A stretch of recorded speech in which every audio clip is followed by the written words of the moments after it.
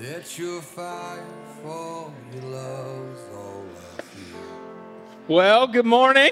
Good morning. You ready to wrap up the conflict series? Some of you are probably ready to be done with this, right? Tired of being challenged. Well, sorry. That's sort of what we do here. We look at the scriptures, and it has a way of convicting us and challenging us. It can be painful sometimes, but it's for your good. It's for your good. It's for my good. And I got to be honest, I am a little nervous this morning. You guys ever get nervous? You know, you get the butterflies in your stomach, and there's a little bit of nerves, but also a little bit of excitement. It's kind of how I feel this morning, because the text we're dealing with, it's been used to justify some not so great stuff over church history. It's been misapplied in a way that's caused a lot of damage and destruction within the church, as opposed to building up the church. So I'm nervous about that. I don't want to contribute to that. I don't want to be a part of any of those misunderstandings at all, or destroying the church. I don't want anything to do with that. But along with those nerves, I'm excited. I'm excited because the principles that we're going to look at are not flawed.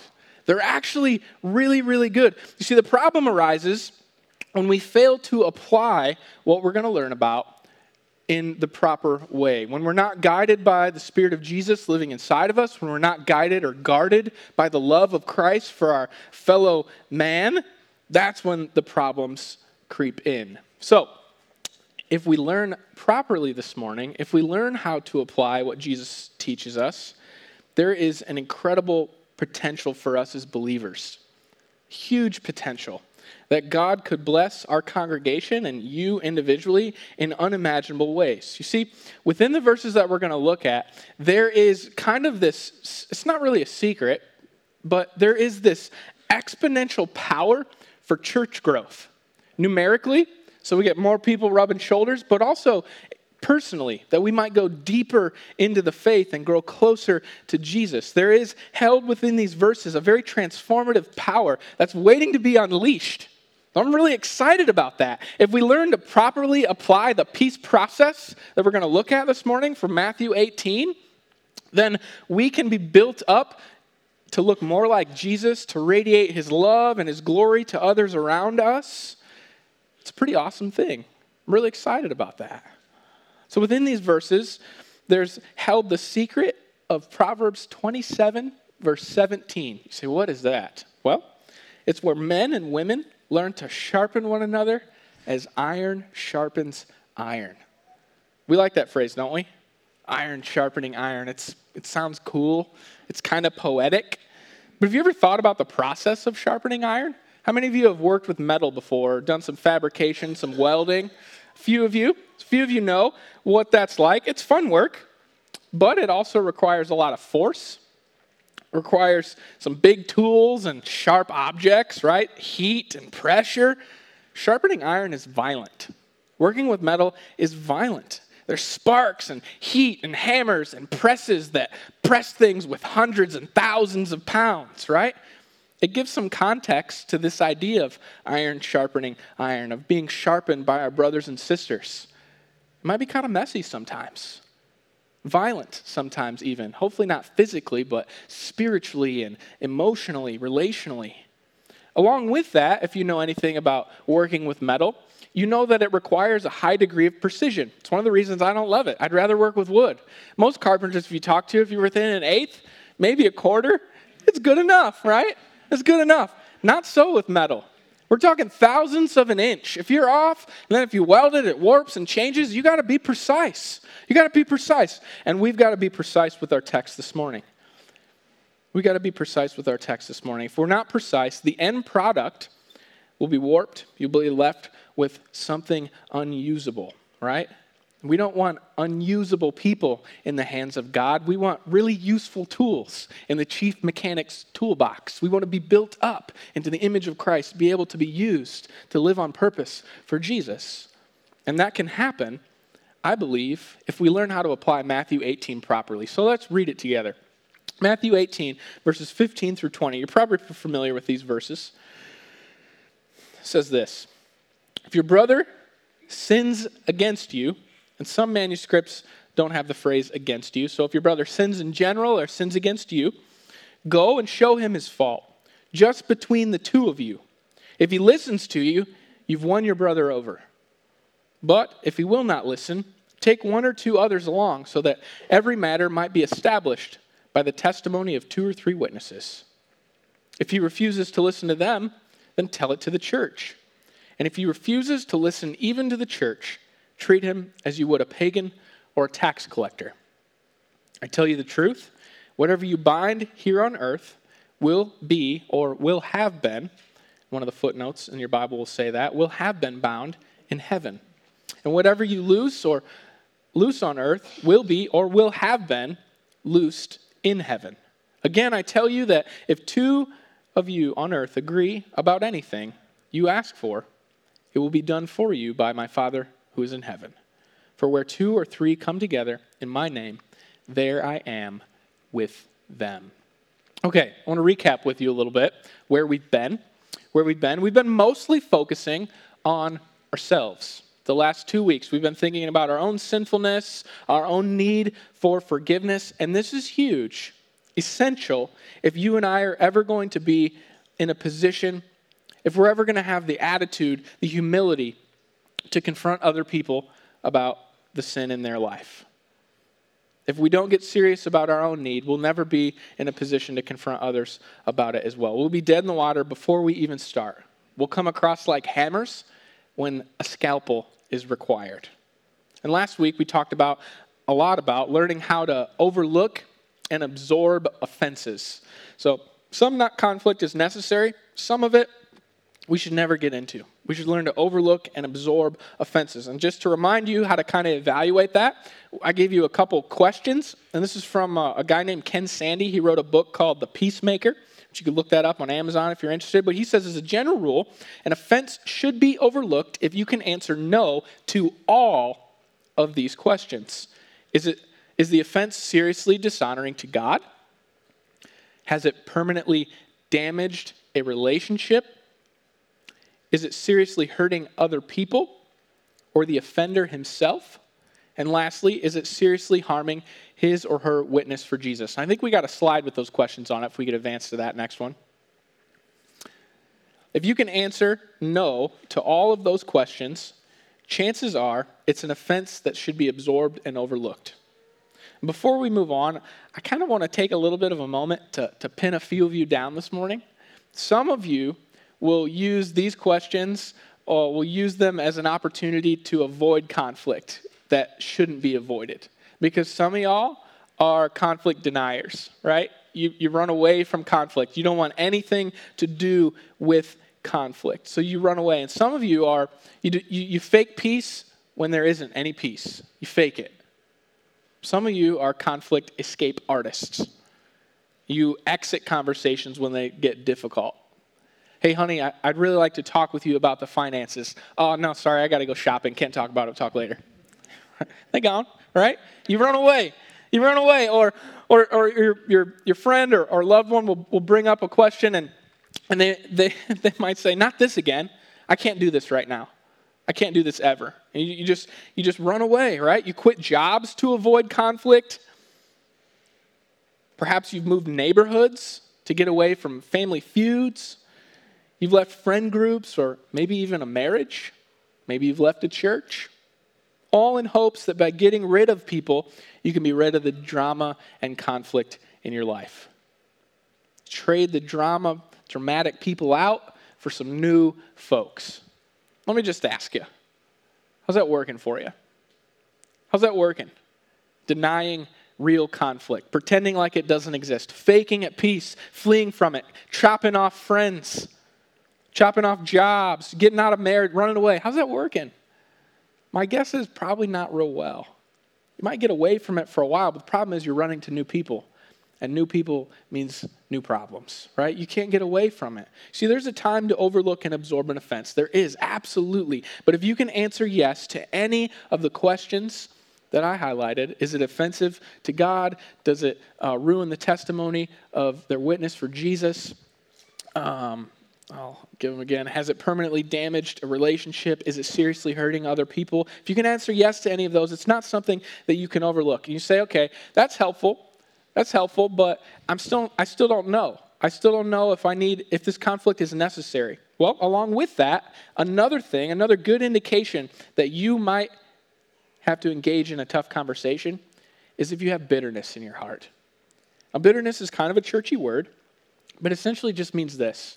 It means if you find yourself not being able to give the benefit of the doubt to someone anymore, if you find yourself continually frustrated with another person, you can only see the worst in them, right? Chances are you've got a root of bitterness in your heart. It means there's probably a conversation that needs to be had. If you think, well, I'll forgive him because I know Jesus wants me to, but I don't want anything to do with him, you might have some bitterness in your heart. If you can't honestly say that you want God to bless that other person and not curse them, you might have a root of bitterness in your heart. And it's time to begin the journey of Matthew 18. So don't use the overlooking and avoiding conflict as an excuse to not engage in necessary conflicts. There are times and places where it is necessary for you to press in on people. So before we get into what that process looks like, I want to look at verse 15 with you and see what the end goal is. Verse 15 says, if your brother sins against you, go show him his fault just between the two of you, and if he listens, you have won your brother over. Verse 15 says that you move towards someone who has sinned against you with an aim to win them over or to win them back. The meaning of this is really twofold. The first has to do with salvation. See, when we're talking about sin will always take you farther than you ever intended to go. Every single time. Sin builds on sin. It's a lion that is crouching at your door, the Bible says. It's all-consuming. It doesn't just want a part of you. It wants all of you. No one wakes up in the morning and says, hey, I'm going to embezzle millions of dollars from my boss today. No, it's a slow fade. It builds on tiny sins, small decisions. No one wakes up in the morning and says, man, you know what would be a great idea if I cheat on my spouse today? No, it builds on one another. It builds. It'll always take you farther than you ever intended to go. So Matthew 18 says that you and I have a responsibility to be on the lookout for this lion in the lives of our brothers and sisters in Christ. We have a responsibility to protect them, to help protect them from themselves, to allow sin to run rampant in someone else's life and say nothing, right? I just mind my own business here. That's none of my business. I'm just not going to say anything. Saying nothing is not a neutral action. It's not just unloving. It's actually hateful. It's actually hateful. You say, come on, how so? Let me illustrate it like this. If my son picks up a knife and decides this is going to be a good idea to go play out in the middle of the street, I would be a terrible father if I sat on my porch and said nothing. Horrible. I would also be a terrible father if I picked up a baseball bat and said, all right, son, we're going to learn you here, right? Knock some sense into you, boy. You're not going to do that again. Neither one of those responses is right. And sometimes that's what we do. Sometimes we either fly off the handle and abuse someone, which is not an appropriate response to confronting sin, or we say nothing. You don't want to rock the boat, right? Which would be like a doctor. You go in, you get a scan, he sees cancer, and he just can't bring himself to let you know what he found. That's not just unloving, it's hateful, it's malpractice. You ought to find a different doctor, right? He can't afford to rock the boat. He's too afraid about being uncomfortable. That's not a doctor who cares for you. That's what we're talking about here. If I were a good father, I would run out into the street, pick up my son. I'd take the knife from him. Give me that knife. What are you doing? I'd pick him up and I'd say, son, you see that squirrel over there? Yeah. You see how its guts are outside of its body? Yeah, I see that. Do you know how that happened? He got hit by a car. I don't want you to get hit by a car. You can't play in the street, son, right? Some of you are like, I need to pray for Levi's kids. You do. You do. They're going to need therapy. They might. But at least they'll be alive to go through it, right? We can address that issue later. That's what Matthew 18 is calling us to love people enough to have difficult, maybe uncomfortable conversations to protect them from bad ideas, from sin in their life. That's the goal of this process, protection. But it's more than that. It's more than that. You see, sin will not only destroy the person, it will also destroy your relationship and the relationships of a bunch of other people around the situation. I'm sure many of us have lost relationships because of sin. And for a lot of us, if you're honest, you're probably glad to be rid of them, right? How many of you thought, I hate them? And then you think, wow, Jesus, I can't say that. I'll forgive him, but I don't want to ever see him again. I get it. I've been there. I realize the level of hurt that we can inflict on one another. But I'm going to say this in love. What if Jesus took that attitude towards you? What if that's how Jesus related to you? I'm glad to be rid of him. I don't want anything to do with them. I never want to see him again. If he did that, you and I would be lost forever, eternally separated from God. But praise the Lord, that is not how he chose to interact with us. He moved towards you, and he moved towards me when we hurt him horribly. He moved towards us in love. He moved towards us to save us from the destruction of sin, to forgive us. And he went further than just forgiveness, right? He didn't just make peace with us and say, okay, you just stay over there, I'll stay over here, I'll just tolerate you. No, Jesus said, I forgive you, and I want to have a relationship with you. He restored the relationship. He invited us back into friendship. He did more than that. He united himself to us with his Spirit. People who wounded him, who murdered him, who slandered his name. Fill in any terrible thing that's happened to you. We did that to Jesus. Jesus says, I hate that, but I love you. And I still want a relationship with you. I'll forgive you. I'll forgive you. Come back, have a relationship with me. Church, this is the goal of Matthew 18. To protect our fellow Christians against sin and to restore what sin breaks. You can't just say, I forgive you, but I don't want anything to do with you. That's not the attitude that Jesus wants us to have here. That's not the heart of Matthew 18. The heart of Matthew 18 is a radical love displayed by Jesus that says, I know what you did, and I really need you to know how much it hurt. But I forgive you. And if it's possible, I'd like to have you in my life. I'd like to still maintain this relationship. Now, I realize that this isn't possible sometimes, right? We can't control people's responses. I also realize that there are situations where boundaries need to be set up so that further abuse doesn't happen, that type of thing. But generally speaking, reconciliation is the goal. Not just tolerating people, but restoring the relationship, restoring what got fractured and broken by sin. That's the goal. That's the goal of this process. I want to move on and look at the people who this process is for. Matthew 18 says that the peace process, is for brothers and sisters. That means professing believers in Christ. Now, I'm not saying that there's never a time to talk to unbelievers about sin and about salvation. Obviously, there is. But I think you'll find that confronting unbelievers about disobeying a God that they don't believe in to be relatively unproductive, okay? There's a lot of work to be done there, but it's a different kind of work. It's not the kind of work that's outlined in Matthew 18. This process is for people who profess to be Christians, which we live in a society where a lot of people profess to be Christians. So maybe that opens up the doors a little wider than, say, if we were in a persecuted church where it costs a little bit more to make that profession. So we could talk about that. But generally speaking, this is for people who claim to be Christian, who you go to church with, who you have close relationships with. And while it isn't explicitly stated in Matthew 15, I think it's implied or expected. Verse 15, it assumes that you're close enough to the offender in a relationship, in community. You're close enough to see the issue firsthand. It means you didn't hear about it at the coffee shop, right? You didn't hear it through the grapevine or through the prayer meeting. That sometimes is more of gossip than it is prayer. It's not gossip or hearsay. You witnessed whatever it is you feel the need to talk about. And church, this is why community and doing life together is so stinking important.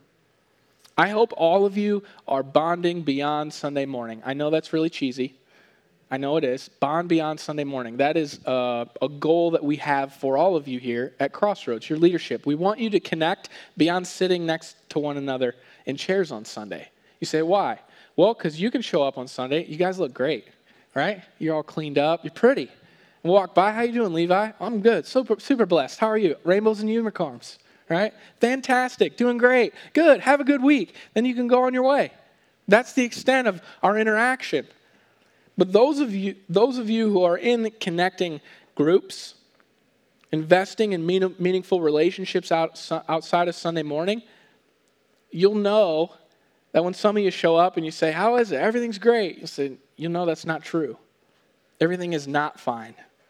Everything is not okay. People are close enough to know what's actually going on in your life. Some of you got a serious anger problem at work. Some of you have drinking problems. Some of you have hate in your heart towards your father or your mother or both. Some of you are on the verge of divorce in your marriage. Some of you got a back and forth between a neighbor, right? Feuding. Some of y'all are reckless with money, on the verge of bankruptcy. All of us, we're not fine. We look fine on Sunday morning, but no one's fine here. We're not fine. We don't have it all together. Many of us, if not all of us, have serious sin in our life. Some of it that we're aware of, and some that we're completely blind to, completely ignorant of. Now I realize it is a very scary thing to be known, really known. If they know me, will they still love me? That's the question. My hope and prayer is that this is a safe place for you to be known for who you are, for you to have people in your life here that know your junk. You've got it. I got it. I got it.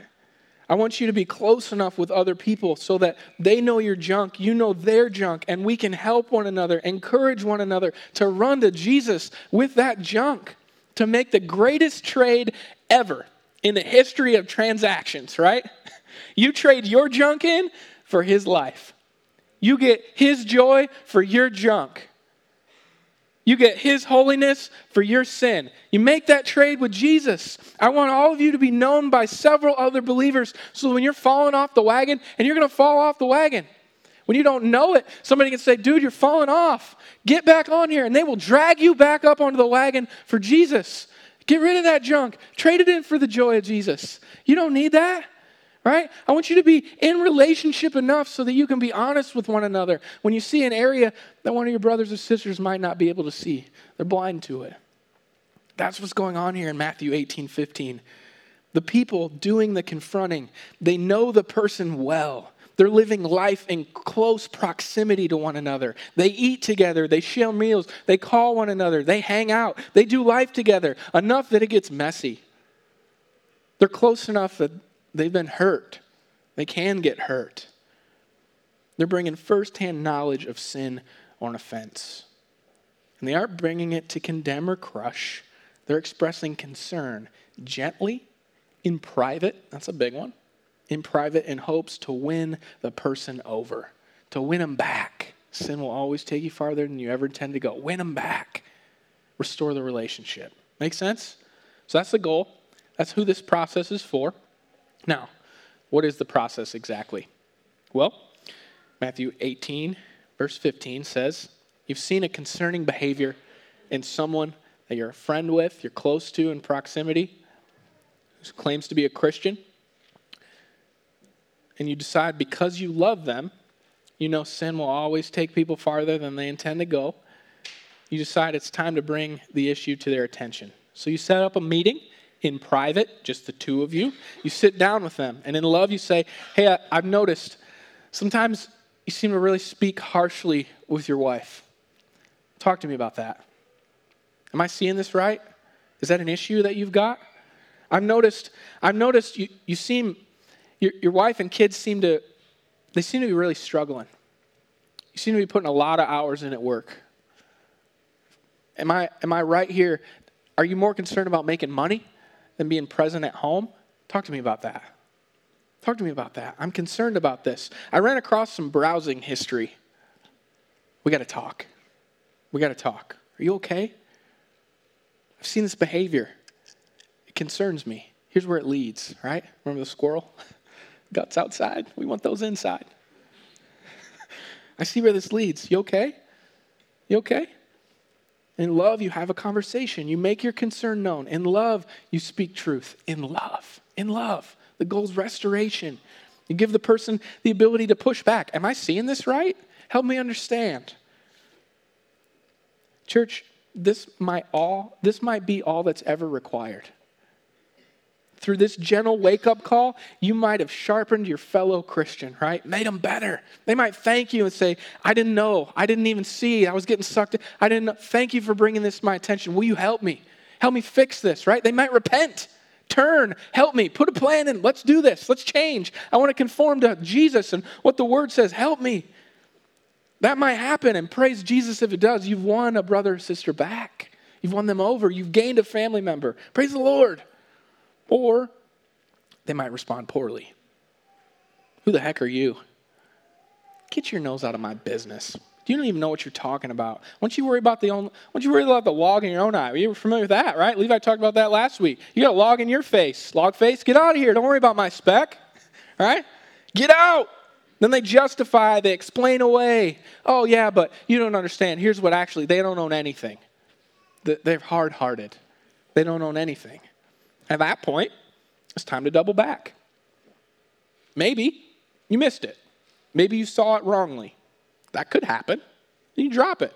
It's an offense that needs to be absorbed or overlooked. All right, I had a conversation. I see their point. I don't think I was right there. Or say, no, I think there is something there. Then, verse 16 says, if he will not listen, take one or two others along with you, so that every matter may be established by the testimony of 2 or 3 witnesses. This does not mean that you go find a coalition of people that hate this person as much as you do, right? Hey, so-and-so, this guy's the worst. Yeah, he's the worst. Let's get him, right? No, that's not the goal of this. You find godly, objective people who have relationship enough to confirm the evidence of the situation, and in love, not to heap it on in condemnation, correct, in love, you go to them. You make the issue known. Johnny, we're concerned for you. We've all seen this type of behavior in you, not just one. We've all seen that. You said this, you did this. Actually, what you did, it hurt a lot of us. It hurt a lot of us. We believe you're living contrary to what God has said in His Word. Here's the issue. We think you need some help. We think you need to repent. We think you need to turn away from this thing. At that point, the person may realize, you know what? I was wrong. You're right. Please help me. Help me live like Jesus. I'm trying. I just keep failing. They might break down, and then the process of reconciliation, forgiveness can happen. It's beautiful. Praise the Lord. Or they might dig their heels in. You guys don't know anything. Get out of here. Well, that's when you go to the elders of the church.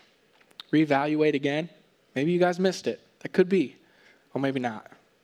If deemed necessary, the church gets to confront the issue. If he refuses, verse 17, to listen to them, tell it to the church. If he refuses to even listen to the church, treat him as you would a pagan or a tax collector. If the person refuses to be in sin, to have any issue, they're still hard-hearted, when there is a very clear scriptural issue going on here, they're speaking in a way they shouldn't, living in a way that they shouldn't. Matthew 18 says that the church is to treat such a person as a tax collector or a Gentile, as a pagan, unbeliever. It's hard words. Thankfully, Jesus lived his whole life modeling how we treat such folks, right? He kind of changed the whole paradigm of how the religious people treated pagans and tax collectors. Why are you eating with them, Jesus? He ate with them. He loved them. He lived with them. He told the gospel to them, the good news. That's what we're called to do. We're called to inform the individual that we are seriously concerned for their salvation. Dude, I don't know if you're a Christian or not, right? You're not living under the lordship of Jesus. You're not practicing repentance. You call attention, you're not exercising your own judgment here. You're calling attention to what God has said in his word. You see, the church, if this is the case, if someone is proclaiming to be a Christian, has not been responsive to people who've talked to them, and then the leadership, at that point, the church has a responsibility to withhold communion from them at very least. Because there's a very danger here that if an unbeliever takes communion, they're not actually drinking grace down upon themselves, they're drinking judgment, because they don't know Jesus yet. You say, that's That's harsh. I think that's what verse 18 is talking about, and this is where there's a lot of confusion. Verse 18 says, I tell you the truth, whatever you bind on earth will be or will have been. I think that's really helpful. I wish they would have put that in instead of in the footnote. Will have been bound in heaven. Whatever you loose on earth will have been loosed in heaven. You see, human beings do not have the power to control or manipulate God. We're not magicians. God is not a genie. Humans and church leaders don't have the power to forgive sins. I can't forgive your sins. I can't absolve you. You shouldn't ask me for that. I can't do that. I can't grant forgiveness either.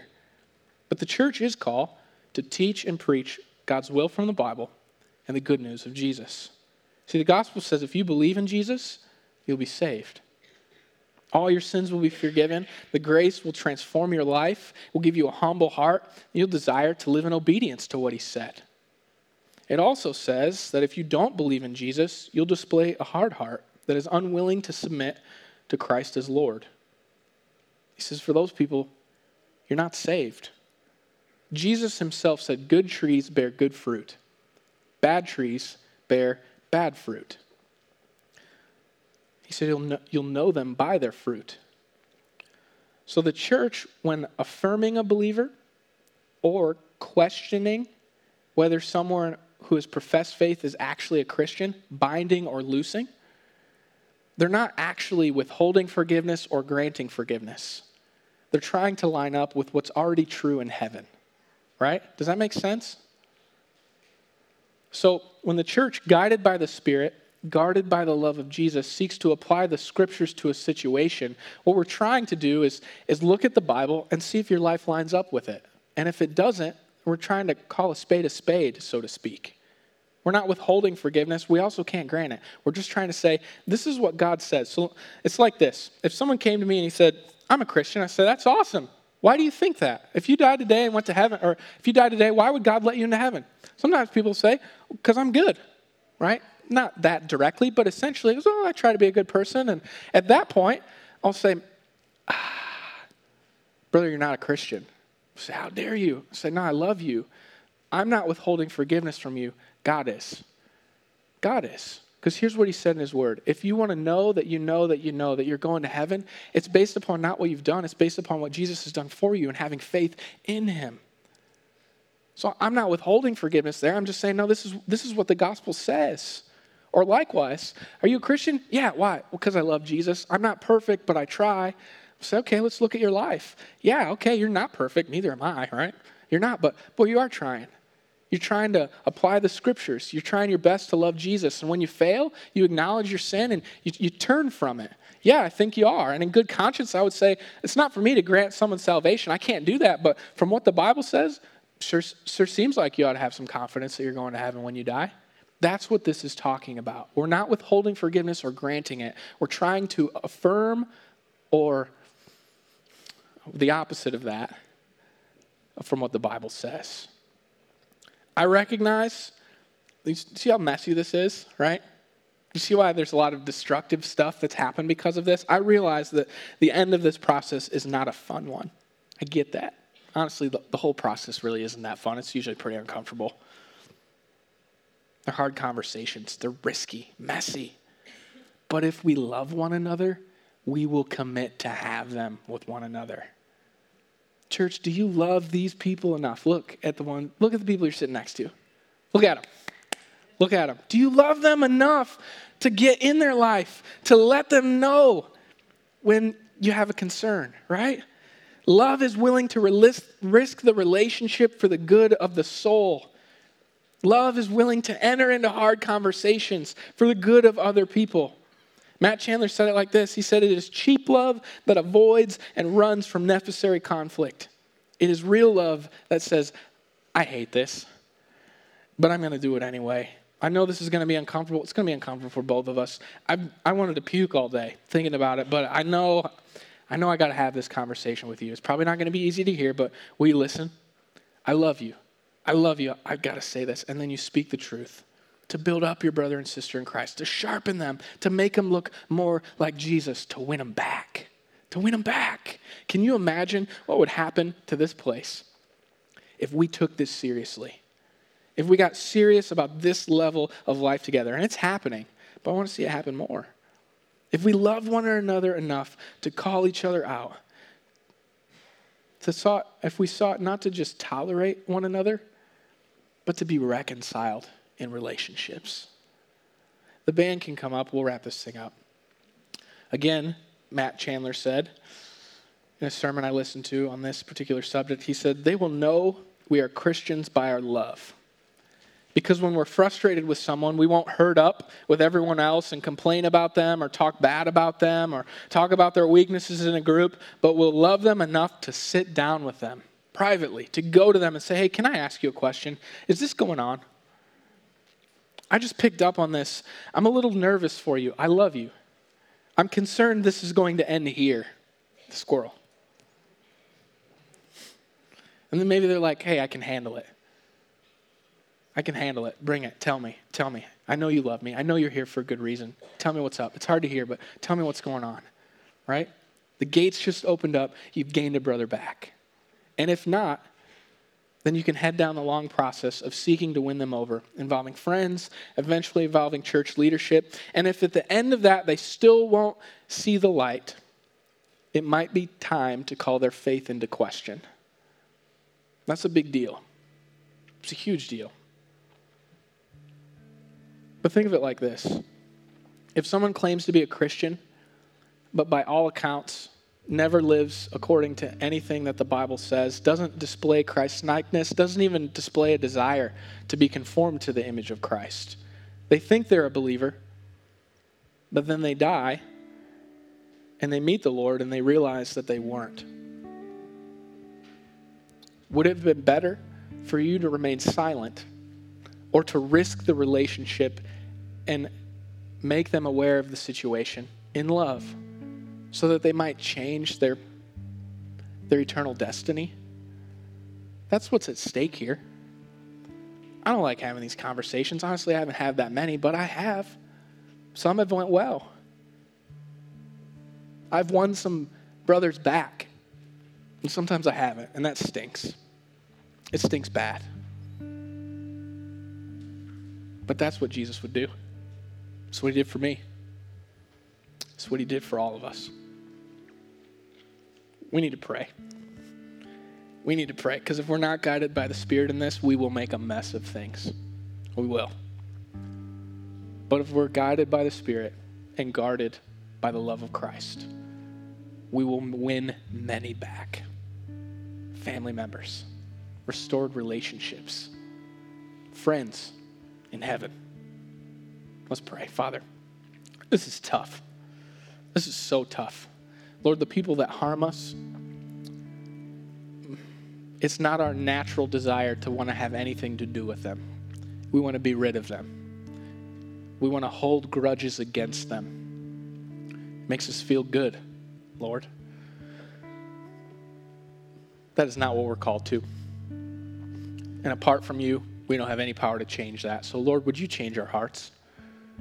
Would you change our hearts specifically towards the people that have wronged us? Would you make us aware of our own sin?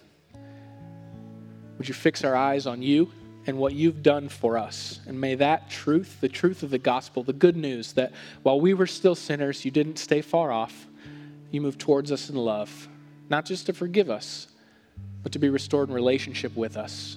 May that compel us, Lord, to move towards those who've hurt us in love, to speak the truth, but to do so in the most gentle and kind way possible. Lord, we want to win people back. We want to win people to you, and we want to win back the lost, broken relationships that all of us have in here from people that have harmed us. You know what they are, and you know what you want us to do. Would you empower us to do it, Father, for your glory and our joy? Amen.